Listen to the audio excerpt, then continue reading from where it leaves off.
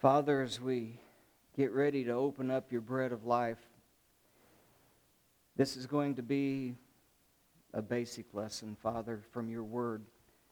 You know, it's always good to stay close to the basics, stay close to the Word of God, to know who and what we are. And so, Father, you wrote every bit of this. Your Holy Spirit breathed these words, these thoughts from the mind of you and Christ into those who you ordained to write these books. And so, Father, as we break them open, your word is alive and powerful and sharper than any two-edged sword. Your word is the bread of life. And so, Father, we're to feast upon it each day, every word that proceeds from your mouth. So, Father, as we break it open, may we honor you with it. May you be the one who is glorified by it. May we be edified. May we be strengthened. Yea, may we rejoice in the God that is our God, who loved us enough to send His only begotten Son, Jesus Christ, to be our offering, so that we might have the gift and the hope of eternal life. And so, Father, we thank you and praise you. May these words edify us, strengthen us. May we take them with us forever. May they be ingrained upon us. And we ask this in Jesus' name. Amen. You know, the last few weeks we've been talking about some different stuff. We've been digging deep into some of the deeper things of creation, not only with how God created the angelic beings and the heavens and the earth and the galaxies and you and I, and why we are here. We've dug pretty deep into that. Last week, if you remember, we got into the garden. And we only got through one verse, but it was an important verse, wasn't it? It was an important verse that when it says in chapter 3, verse 1, that whenever the serpent approached the woman, he said unto her, he was the most cunning, the most subtle creature that was ever made by the hand of God. He was being fed information from the dragon, the serpent himself, and we know that from Revelation because it says in chapter 12 that serpent, the dragon, the one who is called the devil and Satan, that he's been there from the beginning, and so he was the one who was actually doing the speaking through here. And the first words that he said was, hath God said? And that's how far we got. Because we looked at the previous chapter in chapter 2, and as God got ready to make man, as He had prepared this world, as He breathed into man's nostrils the breath of life, 11 times in that chapter it talked about the Lord God, Yahweh Elohim. They knew Him. Adam and Eve knew Him as the Lord God. That means a personal relationship. That means also you recognize His creative, that you are His creation, that He has the authority over you, and that He wants to have that personal relationship with you. So He is the Lord God. And Satan, the first appearance then of him, he says, no, hath God said. He separated Lord God, the Savior that was there, the personal relationship, and he separated it to make it generic. And so we learned how deceitful he was and how he tries to lead you away and lure you away with deceitful words, with baits that hide the hook, we learned that word was. That it looks good, and when we bite upon it, it's like when you go fishing and then he sets the hook on you and drags you away from God and reels you in over to His side. But I want to leave that for a minute. I want to leave that because I just see this weighed hard and heavy on my heart all during the week before leading up to last week. But that's not what evidently I was supposed to do. I was supposed to do that when we had 2 souls baptized into Christ last week. 2 precious, precious souls baptized into Christ. And I started seeing some different headlines this week, and I'm going to show you some teasers at the end. But what it started getting me to think about, what if? What if the Lord's about ready to return? What if? I don't know when. I'm not a prophet. I don't have that gift, and I will tell you that. But what He has asked us to do is be sons of Issachar, to kind of keep your eyes open and to know what's going on out here in the world, because even when we're going to get into the Scriptures where Jesus tells you some of the things to look at a little bit. And when you see those things, know to look up, because your redemption is nigh. It's coming close. Is it this time? Is it this year? Is it any day? I don't know. It could be my day today. I'm not promised my next breath. Today could be my day, but we could go on another 2,000 years. I don't know. But what if? Because I do know that there is the promise that one day He is coming back, isn't He? He is coming back, and He said that you will know because things will speed up and it will start to be rapidly coming to you. And so I got to thinking about that, and I thought, I got to pose a question to you. And this is a serious question. It's not a flippant one. I don't want you to think, oh, he's just throwing a number out there or he's just doing this. I want it to be a serious question. What if there was only 16 days left before the Lord Jesus Christ was coming back? If you knew that was a possibility, how would that impact your life? Would it change what you're going to do today? Would it change your conversations with people, especially loved ones that don't know the Lord Jesus Christ? Would your plans for the next 2 weeks change? Well, last year, I don't know if you remember, about this time, I taught from the Scriptures in Leviticus chapter 23 on the feast days of the Lord. I will get into those a little bit here as we go on, but they are very important. Jesus did not come to destroy everything. He came to fulfill it. And He's going to fulfill everything, and I'll show you that in a moment. But what if we did only have 16 days? Because I can tell you right now that in 16 days is the Feast of Trumpets. And that's the feast that ends the time of the Gentiles and begins the next section of God's work. That's going to be what's called in Thessalonians, in 1 Thessalonians chapter 4, when there's going to be a shout with the voice of the archangel and the trump of God, and the dead in Christ are going to rise first, and we which are alive and remaining will be joined up together with Him in the air, and thus shall we always be with Him. So, if that is the case, I'm going to show you from the Scriptures in a moment that we do not know the day or the hour, but Jesus told us signs of when to look up. And Paul writes to the Thessalonians, when he says that in chapter 4 about the trumps going to sound, the dead in Christ are going to rise, and we're going to be caught up, and so be with Him. The very next verse, there wasn't a chapter break to go to chapter 5, verse 1, but the very next verse he begins to tell them, but you, brethren, you are not children of darkness. The times and the seasons, I don't have to remind you about when that time and season is going to happen, because I told you when I was there teaching you. We have all heard that He will come as a thief in the night, but you are not children of darkness, so that you would not know. You are children of light, and we have told you so. So that season, that time, is when Christ is fulfilling all of these things. But more on that in a little bit. What if 16 days then, that's going to be the time of the trumpet? Is it going to change your life and how you look and you feel about things? So,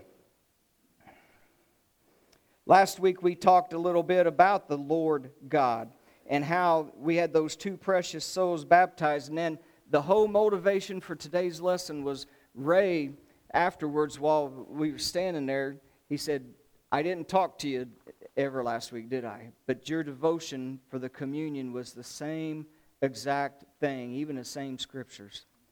But you said something that you said that you got from Paula on one of her posts that you gave her credit for, that made me think about something and made me think about what all of us need to know about our relationship with the Lord God, Jesus Christ. You remember what you said? But as far as baptism goes, if you're not walking the path, you're just taking a bath. Yeah. They said if you're not walking in His path, then all you did was take a bath whenever you did that. Well, that's what I want to talk to you about today. not only about those who have not made that commitment in faith to the Lord Jesus Christ, but what about all of us who have been? Or I want us to examine ourselves seriously, since the Lord could come at any time, and my time could be punched at any time. Then am I walking the path? Did I take a bath? Or did something else happen whenever I did that? So that's what I want to talk to you about today. Peter, the disciple of the Lord Jesus Christ, he said it like this in 1 Peter chapter 3, verses 20 and 21. He said, "There once was a time, back in the days of Noah." Back in that time, there was a time when the long suffering of God waited. And He actually waited 120 years for people to have a chance to come, as Noah, that preacher of the gospel of righteousness, not only built the ark, but he was telling people the Lord is getting ready to come. And he said this, there was a time during that when the long suffering of God waited in the days of Noah, while that ark was preparing, wherein few, that is 8 souls, were saved by what? It's what I read. That's not my words. That's the word of the Holy Spirit given to Peter. They were saved by water. That like figure, what's that like figure? That saving by water and the grace of God in His long suffering. That like figure whereunto even baptism doth now also what? What does it do? I'm glad you said it. It saves us. Baptism doth now also save us. It is not the putting away of the filth of the flesh. In other words, it's not a bath. And that's where I went with this. My mind immediately went to this scripture. It is not a bath. So if you're not on the path, you just took a bath. It is not. It saves us, but it's not the putting away of the flesh, but it's the answer of the good conscience towards God by the resurrection of the Lord Jesus Christ. So, the answer of a good conscience, we discussed that what Satan wants to do is get to your mind last week. That's where the battleground is. He wants to give ideas through any means he can. He uses agents, whether it's friends, relatives, TV, newspaper, social media. He throws ideas out there to change your mind about God and about what is right and wrong. And the mind is the battlefield. But you know what the answer of a good conscience towards God is? Is believing in the Lord Jesus Christ. You imitate His death, burial, and resurrection in that baptism. It's the like figure of what happened with Noah. It's a word for antitype. It means one was the antitype of the other. So what happened whenever Noah got in the boat? He was saved through everything that happened by being in the boat. The water destroyed everyone else, but it saved him because he was in the boat. The boat represents the Lord Jesus Christ. And whenever he got into that boat, before he did, he said, I want you to do something. He said, I want you to take some tar and I want you to cover that on the inside and out. Since you'd built it, I want you to cover the entire thing with that pitch. Pitch it within and without. And then you will get in and it will save you from the destruction that's coming. The antitype is that now by going into the water, because anti means like the opposite of. So the opposite of going into the boat and the water floating you up and you're not in the water, but the water destroyed everyone else. The antitype of that is when we go into the water and we have that through the faith in the Lord Jesus Christ and the operation of God on the cross when He judged Him there for my sins. The antitype is now I have to go into the water, but everyone that doesn't go into the water is going to face the destruction. Do you see the type versus the antitype there? Now it's the like figure is the word antitype. So the like figure or the antitype is what now saves us by that faith in the Lord Jesus Christ. It's supposed to do something to you. It's supposed to change who you are and make you a new creation in Christ, because it's not a bath and it's not just to wash the filth off the top of the flesh. It makes you a new creature, a new creation in Christ Jesus. Now, How many of you grow a garden? How many of you have canned pickles? That cut it down a little bit. How many of you have pickles in the fridge?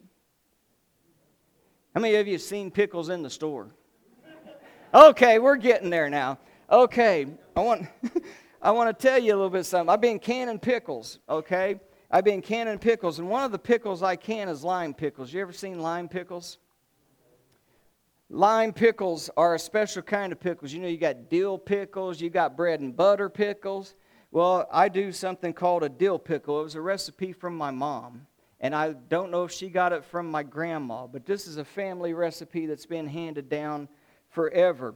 And what happens is lime pickles have a very unique flavor and a very unique color because, see, they want you to, since it's a lime pickle, they want it to look lime green, so they tell you to use a little bit of green food coloring in it while you soak it in that lime. See, the lime, you soak them overnight, and it makes the pickles resilient, resistant. They're crispy. They don't go soft on you. And then as they soak in that solution with the cloves and the different spices that you have in there and the sugar, then it soaks all that up. But if you put the food coloring in, it soaks the food coloring up with it. Now, I ran out of green food coloring, so I took my little skills from kindergarten that yellow and blue make green. So I had yellow and green and blue food coloring, and you know what it did? It made a green, and it pickled those things. But when you look at it, there's your cucumber, right? I even got this little old buck knife, and I can cut that off. And there's you a slice of cucumber. You've got that cucumber, but if you want to turn a cucumber into a pickle, you got to do something to it. You know what you got to do to it? You got to pickle it, don't you? Look at those things. That's lime pickles. That's what I got going on right here.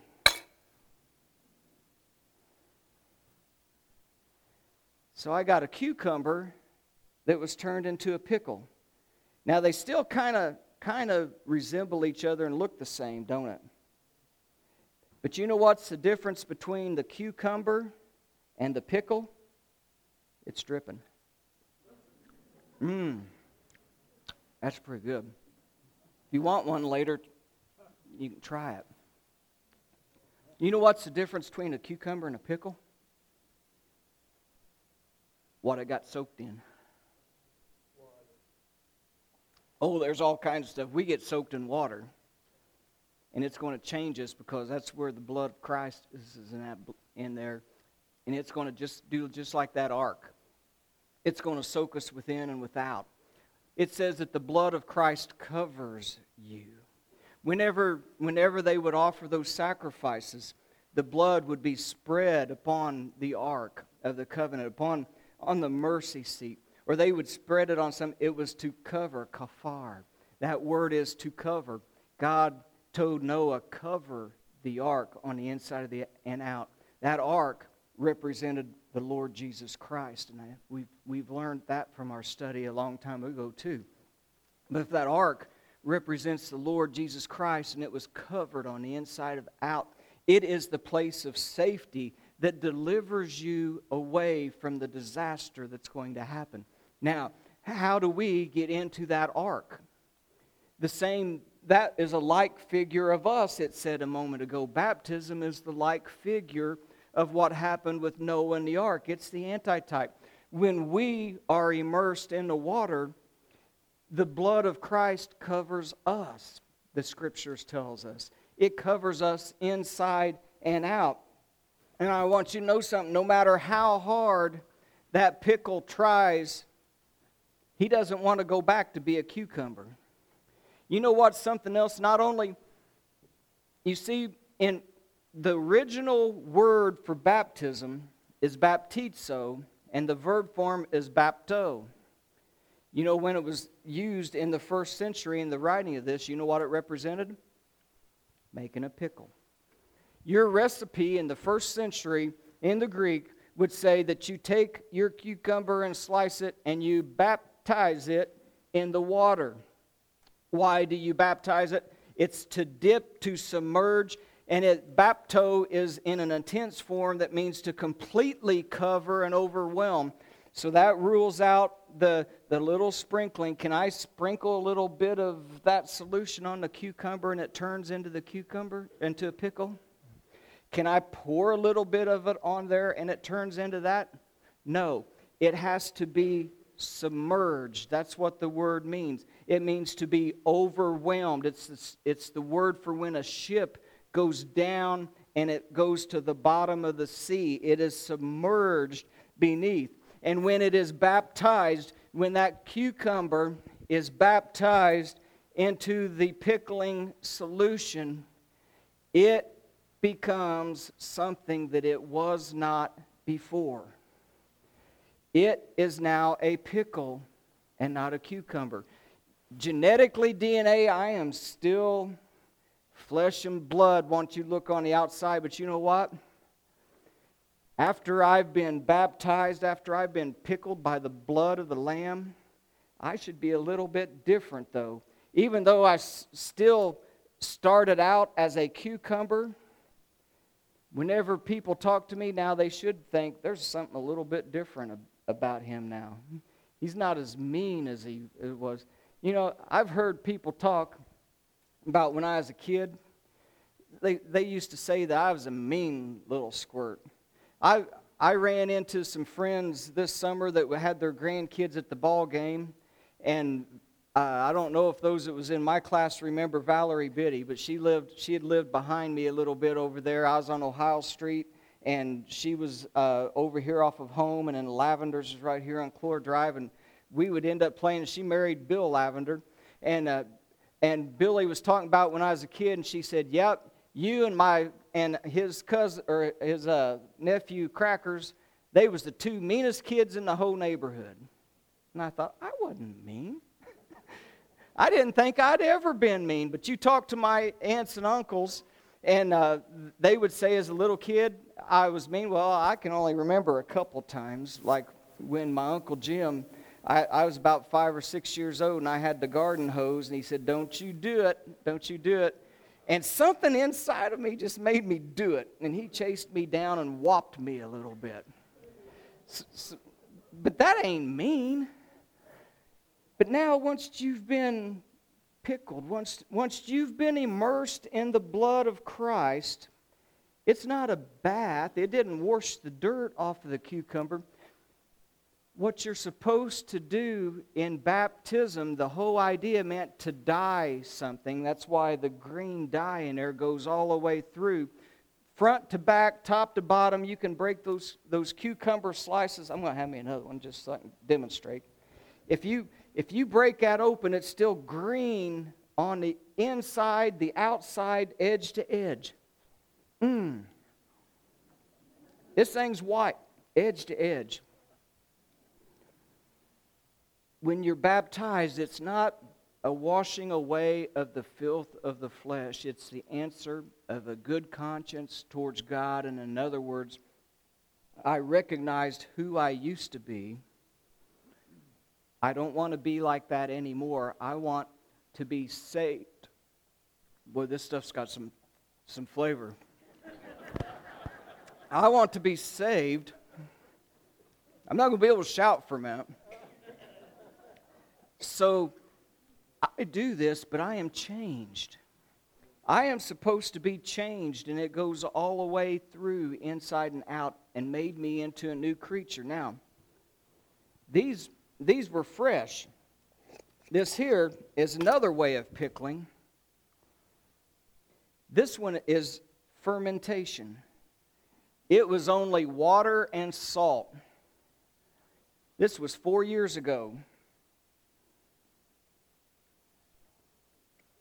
Another thing that happens when you're baptized, everybody's getting hungry. The pantry will be here in a minute. When you're baptized, we're supposed to be, what did Jesus say in them Beatitudes? The salt of the earth. When you become the salt of the earth, salt is a preservative.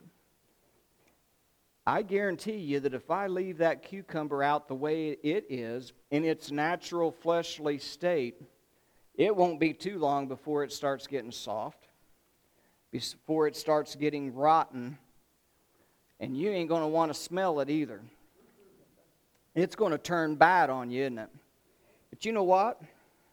Same thing that happens whenever you get pickled by the blood of the Lord Jesus Christ, and He covers you inside and out. He's a preservative. And He makes you to where you're supposed to be the salt of the earth.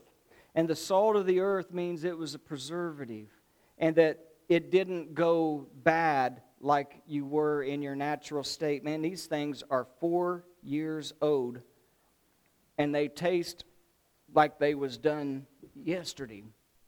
But you know what? That salt permeated it. Here's what we're supposed to do. We're supposed to become like the one that we're soaked in. Do you know that? You are supposed to become a new creature in Christ Jesus. You are a new creature, a new creation. So you've become something new. And when you become in Christ, then you have now got the salt and the pickling spice to where you're preserved from the destruction that's going to come. How did it get described in another scripture? Let's see where we're at. Okay. Galatians chapter 3, verse 27. Everything that I just told you is described right here. Ye all are children of God by faith in Christ Jesus. That faith in Christ Jesus and His death, burial, and resurrection means that as many as you that believe that and follow Him in baptism, as many of you as have been baptized into what? Into Christ. You have put on Christ. When a cucumber gets baptized into lime pickle solution, it becomes a lime pickle. It's not a dill. It's not a bread and butter. It's not a fermented pickle. It is what it was baptized into. This one is fermented because it was baptized into salt water. And if you want to know, you put like a tablespoon of pure sea salt, not your iodized, and spring water, and that's all you have to do. And it does the rest. You put on lime pickle, and you become lime pickle. When we are baptized into Christ, we are to put on Christ. And if we put on Christ, that means we look like what? Like Christ. Just like that looks now like what it's supposed to look like. So now we are supposed to look like the Lord Jesus Christ. So lime pickles made a great example of what baptism is supposed to be, because that's where the word originated from. That's what it does from it. And it calls for all of this. It is no longer its original self, but I look different, I act different, I taste different because of what I have been soaked with and what I did with that. So they were changed, and that's no longer the way it was before that. So now let's look again back at this. You've put on Christ.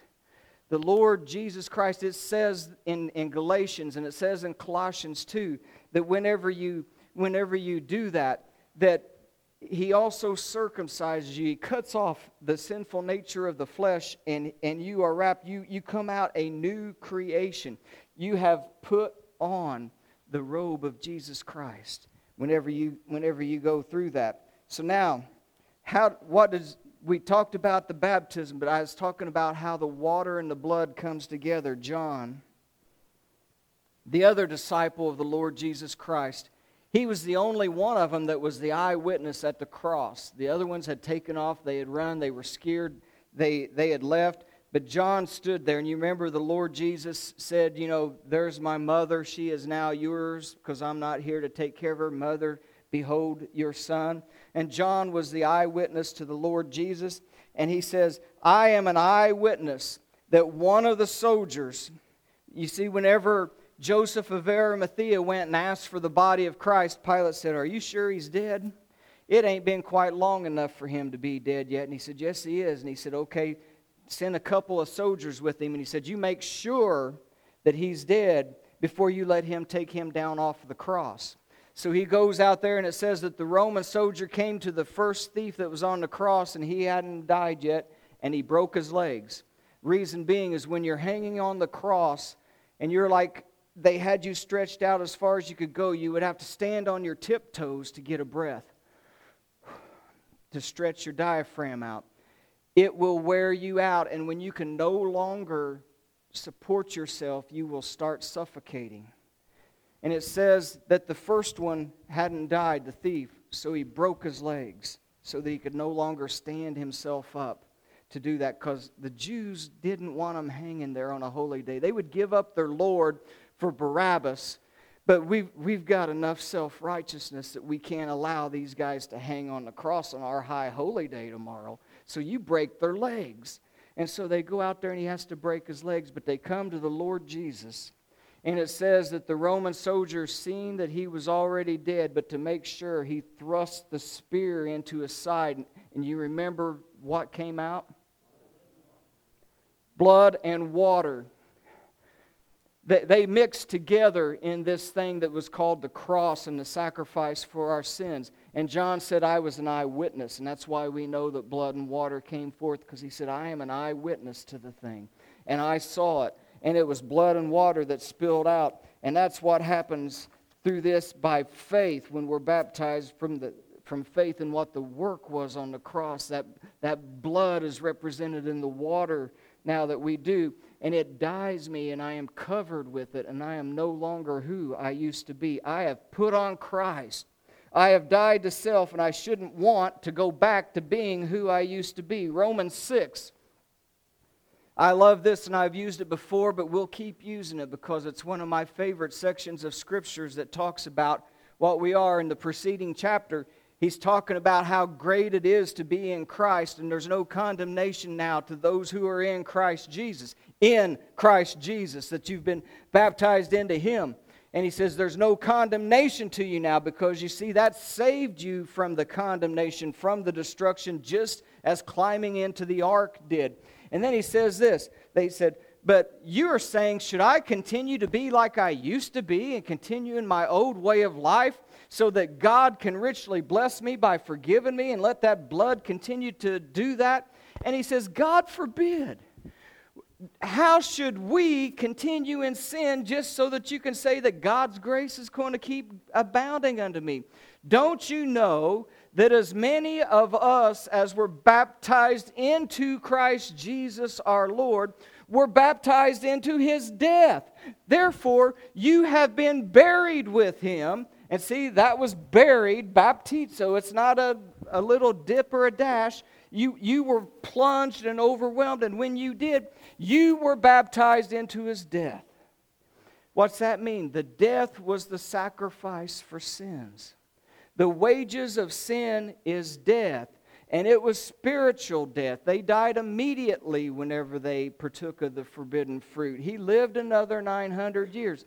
So the wages of sin is spiritual death immediately, physical death later on. And he says, how have we that have been buried with Him? You were buried into the death, the blood and the water that came out from that. Therefore, you are buried with Him by baptism into your death as well of the old man of sin, so that like as Christ was raised up by the glory of God unto the Father, even so now we walk in a newness of life.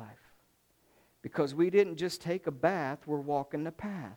So now we are also in a new walk of life. We're different. We were planted together in the likeness of His death. We are now believing that we're going to be in the likeness of His resurrection. And so knowing this, our old man was crucified with Him. The body of sin was destroyed, that can be this body that can decay and go away and rot and turn that. He says, no, your spiritual body has now been made alive. It's been preserved. That it was crucified. The body of sin was destroyed, but not you. not who you are, your spirit. Henceforth, don't serve sin anymore. Look what He's done for you. You are a new creature in Christ. He that is dead is freed from sin. And if we're dead with Christ, we believe that we're going to be raised up with Him together. And knowing that He was raised up from the dead, we're going to live with Him, and death has no more dominion over Him. For he that died, died once, but he that lives, lives forever unto God, and so shall we. And that should be amen. We're going to die to self. We're going to be a new walk of life. We're going to look the way He did and what He wanted us to be. And we are going to be resurrected with Him one day. Death has no more sting over us. Where is its victory? It is not, because He overcame death.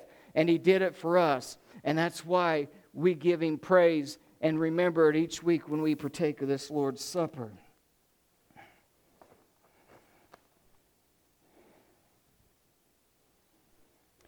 Now, go ahead and give me that next one, Miss T. Told you in the beginning I'd get back here, and I got to do something. I put some pickle juice on my glasses, and I keep seeing that every time I'm looking out at you. I told you I was going to talk to you about those feasts that we looked at last year. You remember that? Okay. You've got your spring feasts, and then you have a summertime period, and then you have your fall feast dates. Now, in the spring feasts, you have Passover, unleavened bread, first fruits, and Pentecost. Jesus fulfilled each one of those. Jesus, if you remember, they were getting ready to do the Last Supper, but it was the day of Pentecost. Remember, He told them, go in. Master, where do you want us to celebrate the feast? He said, go in. You're going to find this guy. He's got a little horse outside. Say, the master has needs of your house, and he's going to show you where it's going to be, and that's where we're going to be at. So they go in. They're celebrating the feast. He's washing their feet. He's showing them what they're supposed to be in that. And then that feast then turns into where He gives us the new feast in the replace of the Passover, and that is our Lord's Supper that we take each time. But they went through that feast because that's what they did. And the feast of the Passover was where back in Exodus, everyone was saved who had the blood upon the lintel posts of the door. It was in the shape of a cross. It was down on a cross. That blood on the door of the lintel post meant that the angel of death passed over you. The same thing that happens now in this. It says that Christ became our Passover. You know how He said that I didn't come to destroy but to fulfill?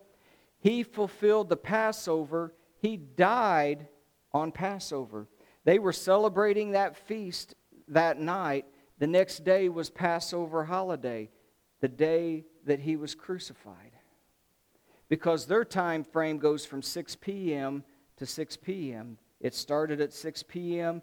Later that night, the Roman soldiers took Him, and he had to be, remember, Joseph wanted Him on the cross before evening, before the next day started, so they had to get Him off of the cross by then. It says this in 1 Corinthians chapter 5 and verse 7, if you want to write it down. Jesus Christ, our Passover, was crucified for us. He was our Passover lamb that was crucified, and His blood saves us from the angel of death. He fulfilled Passover on Passover 30 A.D. He fulfilled it. He was the unleavened bread. When His life was placed into that tomb, that body was a sinless body of Him. He had bore our sins during the judgment, but His body was unleavened. It was sinless. He is our unleavened bread, John chapter 6. Then, 3 days later, when He arose, that was the Feast of the First Fruits. And you know what the Feast of the First Fruits represents? That's the start of a harvest season that runs from the spring all the way through until the fall harvest comes, because some things get ripe in this very springtime first real quick. Then in the fall, you have the big harvest of like your corn and the beans and the different things. So what the first fruits was, the Feast of the First Fruits was the very first fruits that got picked was waved before God as an offering to Him, saying, I give you my first fruit, which means that you, God, in my faith doing that, you are going to bless us with the rest of the harvest to come. Jesus Christ, it says also in 1 Corinthians, was our first fruits unto God. He was the firstborn from the dead, the first one to resurrect from the dead. He is the first fruits unto God for us. And you know what that means? That means He is guaranteeing the rest of the harvest. That means us. And so you know when the harvest started? 50 days later at Pentecost. That's when harvesting, you know how first comes like your little snap peas and your radishes, and then you're going to get your tomatoes and cucumbers and stuff, and then it goes on into the fall feast when it gets ready to be over. So the day of Pentecost, man, Christ was the first fruit, but on Pentecost, the harvest started to be gathered in. That was the day of Acts chapter 2. On the day of Pentecost, when the Holy Spirit came, and everyone gathered together and said, what was that noise?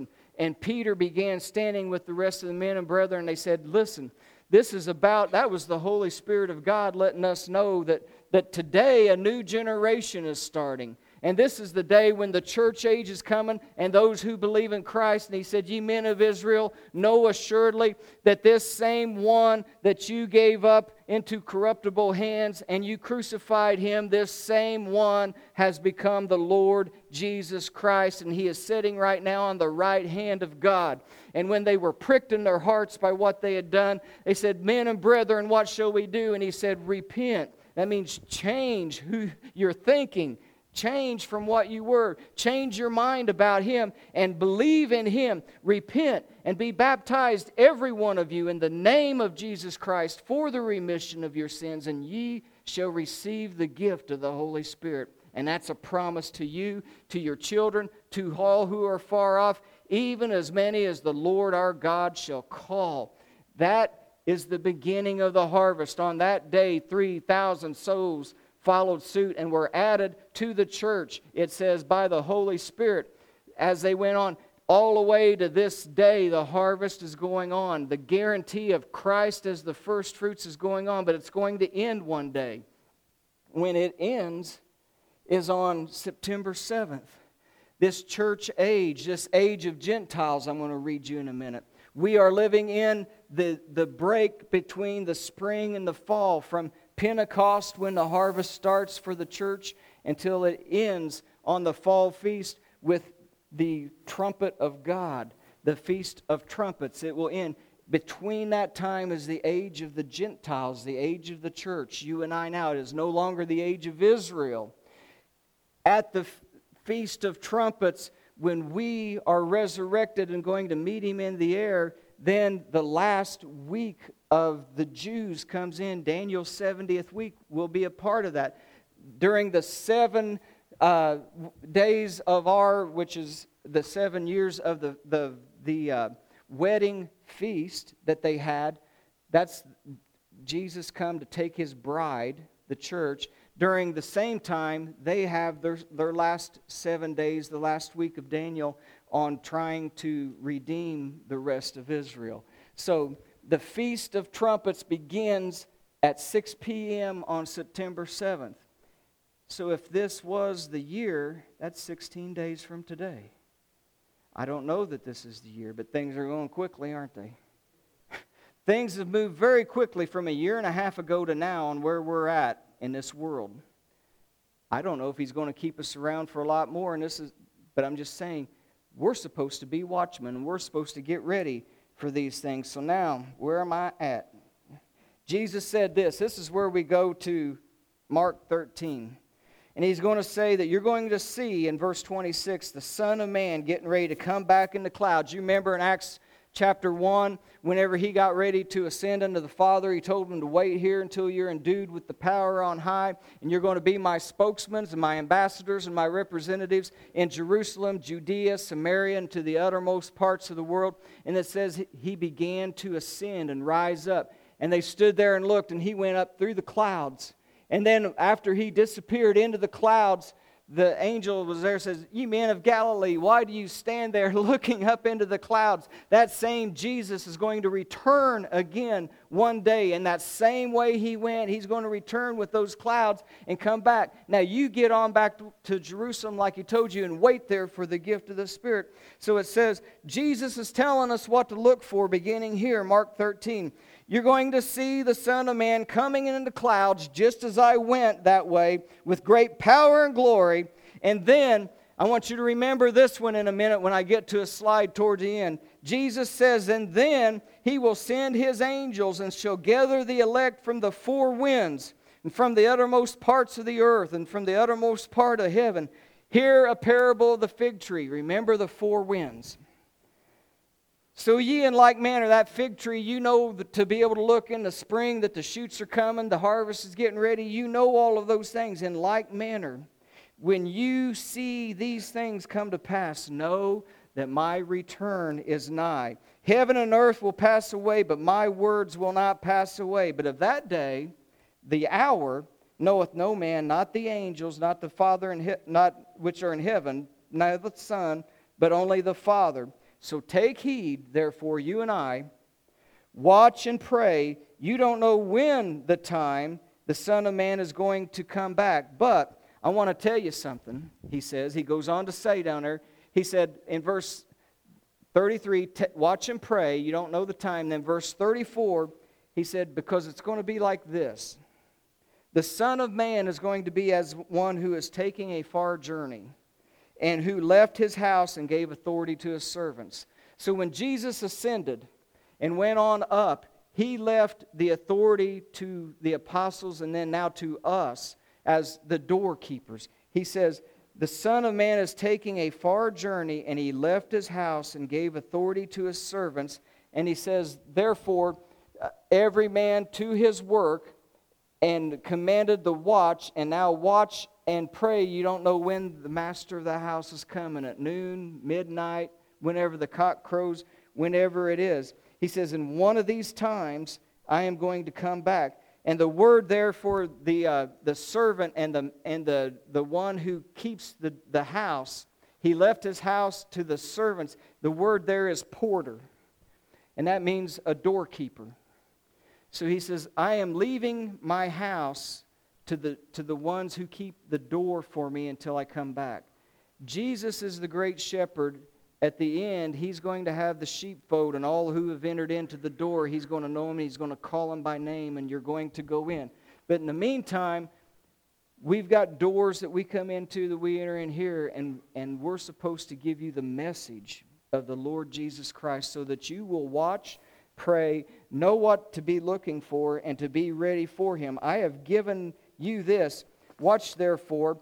I am supposed to keep watch, and to let you guys know also as you study yourself what we're supposed to be looking for. It could be at any time. Lest I come, here's what the Lord says beginning in verse 35. Unless I would come, and the Lord finds you sleeping.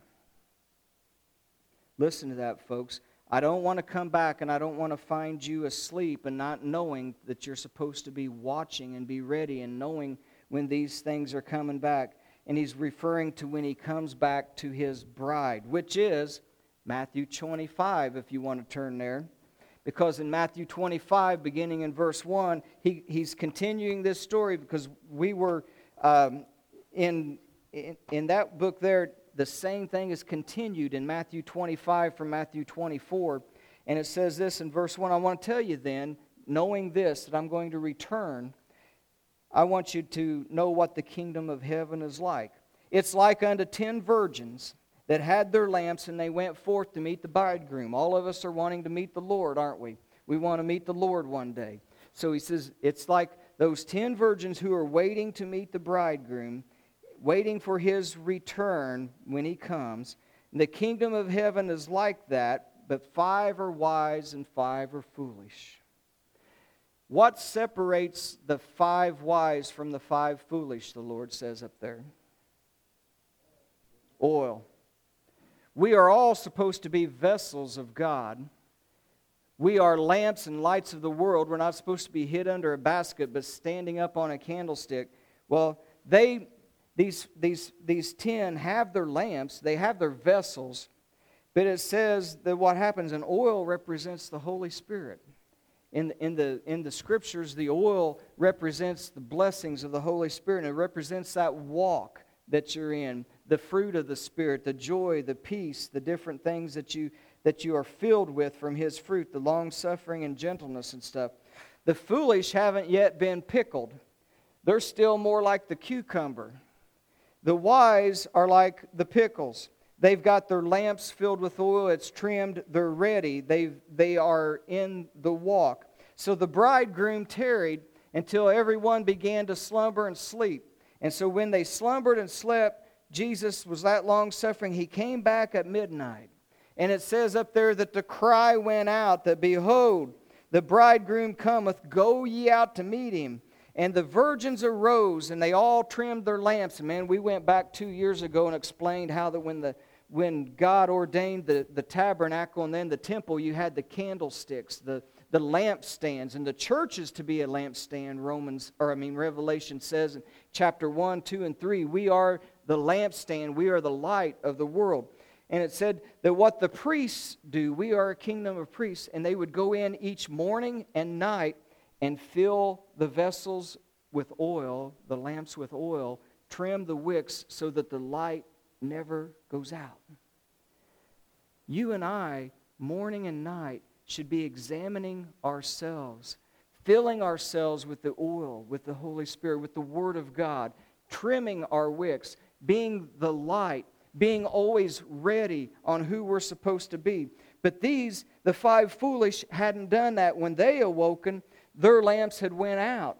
They hadn't been filling it and trimming the wicks. They went out, and they went to the 5 wise and said, give us a little bit of your oil so that we can go meet him. And they said, if I did that, mine's going to run out, and we're both in trouble. This is your fault. You go and get from the ones who sells, and you go buy it for you, and you get it yourself. So, in other words, you've got to take care of yourself in this matter. You can't do it for someone else.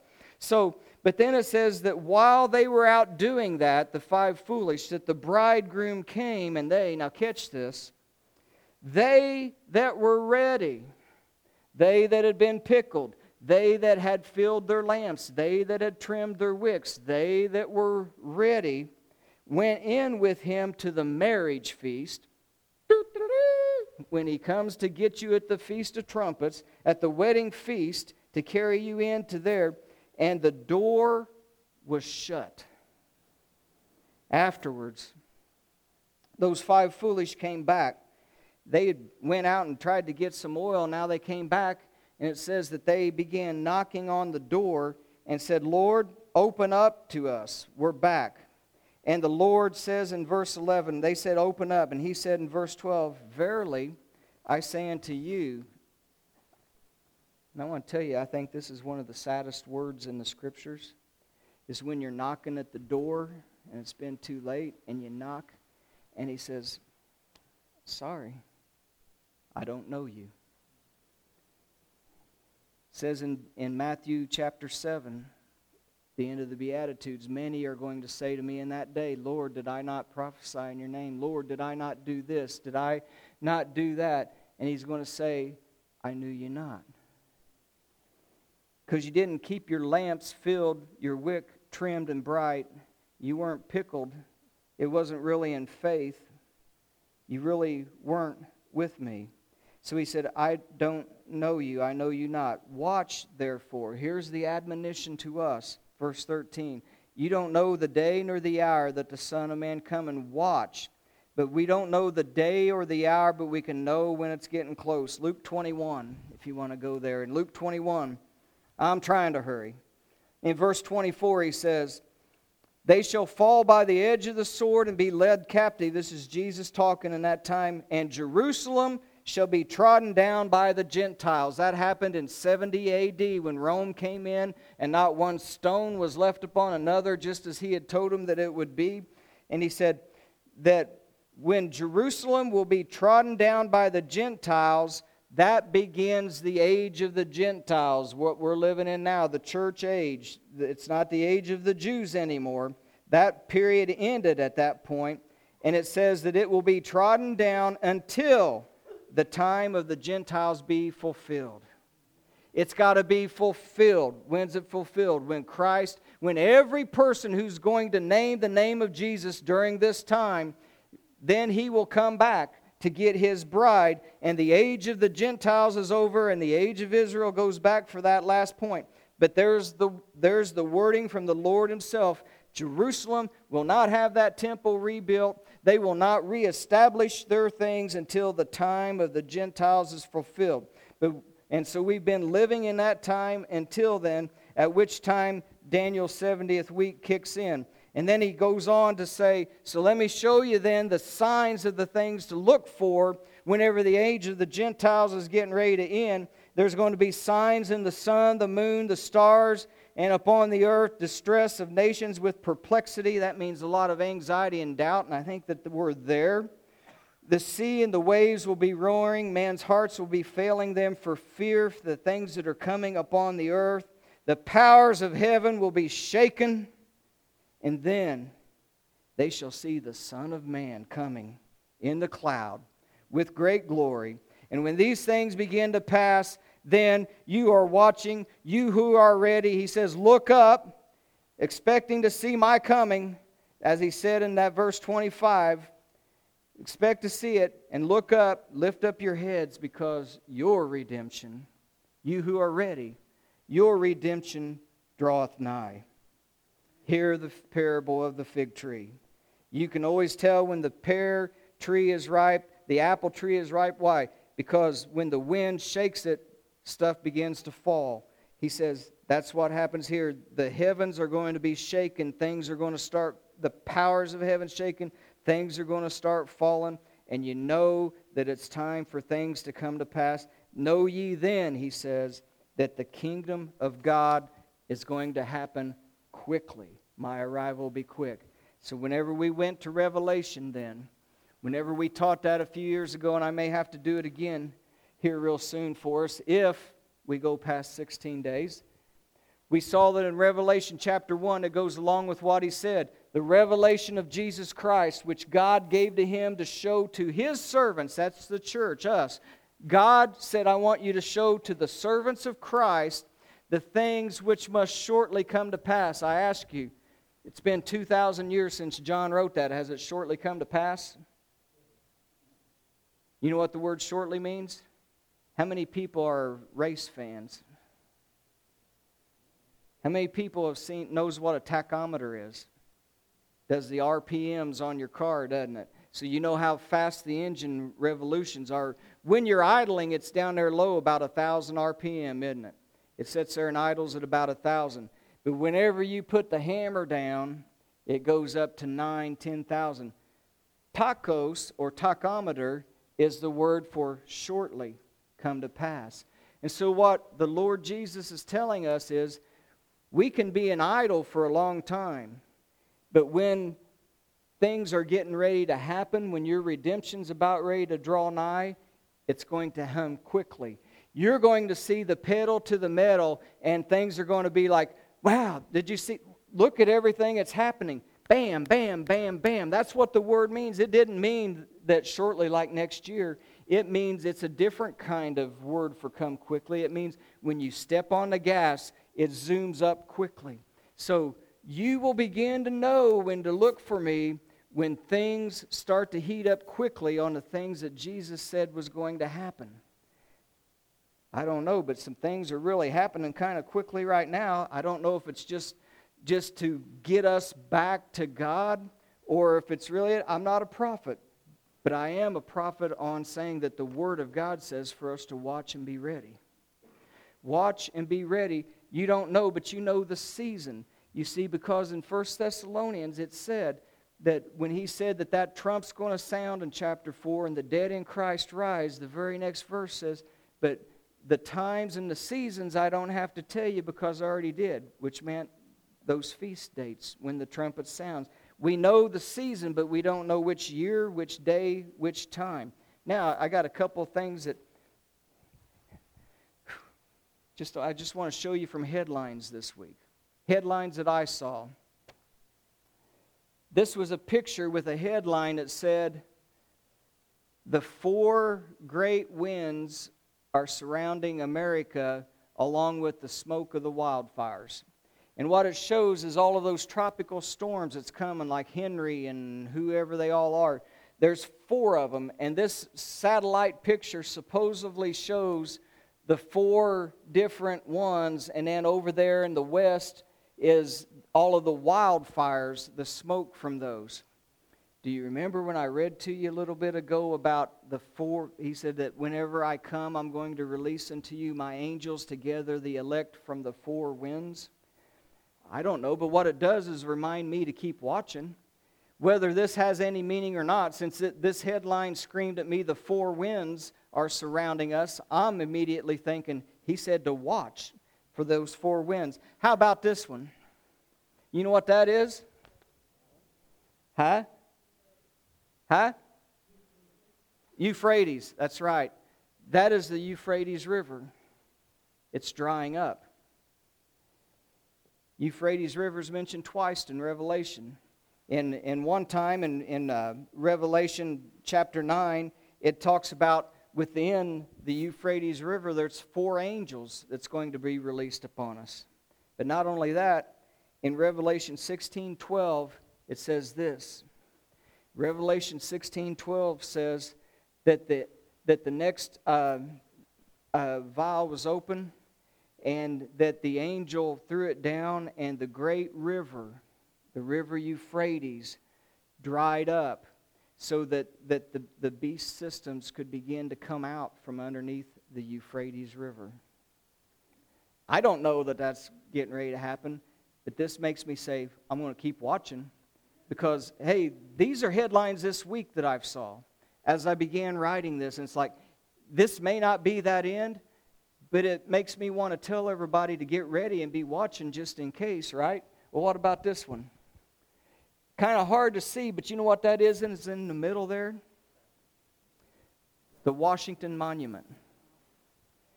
The Washington Monument got struck by that bolt of lightning. Somebody's camera was on it, and it got struck, and it kind of shut it down for a little bit because of the systems that it kind of wrecked in there. And the caption underneath of it was that, lightning struck the Washington Memorial. Washington, who was the father of our country, had said whenever we declared our independence, and he said that America is a Christian nation, and that as long as we remain operating under the principles of God, we will remain a sovereign Christian nation. But the moment that we as a Christian nation turn away from God, turn away from the right, turn away from His guidance on us, and we turn to be led by those who are not godly, and we become an ungodly nation, He said, God will strike this nation. I just found it kind of amazing that I found the headline that the Washington Monument was struck by this week. I don't know if it means anything or not, except to me it means I need to watch, and I need to pray, and I need to let everyone know what the Word of God has said like we've done today, so that you can watch and pray and be ready, because we don't know that the hour or the day that the Lord our God shall come. So as our worship team comes on back and we dismiss, so much more we could talk about, but I've already ran past my time. Jesus instructed us, Matthew 28:19, to go ye, therefore, teach all nations, baptizing them in the name of the Father, the Son, the Holy Spirit, and then teaching them to observe all things whatsoever I have commanded you. And lo, I am with you always, even to the end of the world. And then Jesus said, through Peter, the Holy Spirit, they asked him, what shall we do? We went with that one. Repent and be baptized, every one of you, in the name of Jesus Christ for remission of sins, and ye shall receive the gift of the Holy Spirit. And then lastly, this one, Acts 22:16. Good job, Leroy. And now, and this is the question I toss out, if you have not done those things in faith, and after hearing everything that the Word of God has told us about being ready and watching and praying, if you have not done these things to be baptized into Christ, to look and to put on Christ and to be pickled in Him, to turn from a cucumber into the pickle, to be covered over by His blood of the Lamb. If you have not done that, Paul says, why tarriest thou? He said, whenever my conversion came, whenever Ananias came and my eyes, the scales fell and my eyes could see, he said, Saul, why tarriest thou? Arise and be baptized. Wash away thy sins, calling on the name of the Lord. I pray that if you have not done that, that today these words of God from His holy Bible would compel you to do that, because we don't know a day or an hour of our life or when He will come. And if we have, I hope this has compelled us to watch and pray and to be changed into what we're supposed to be. So let's pray. And Father,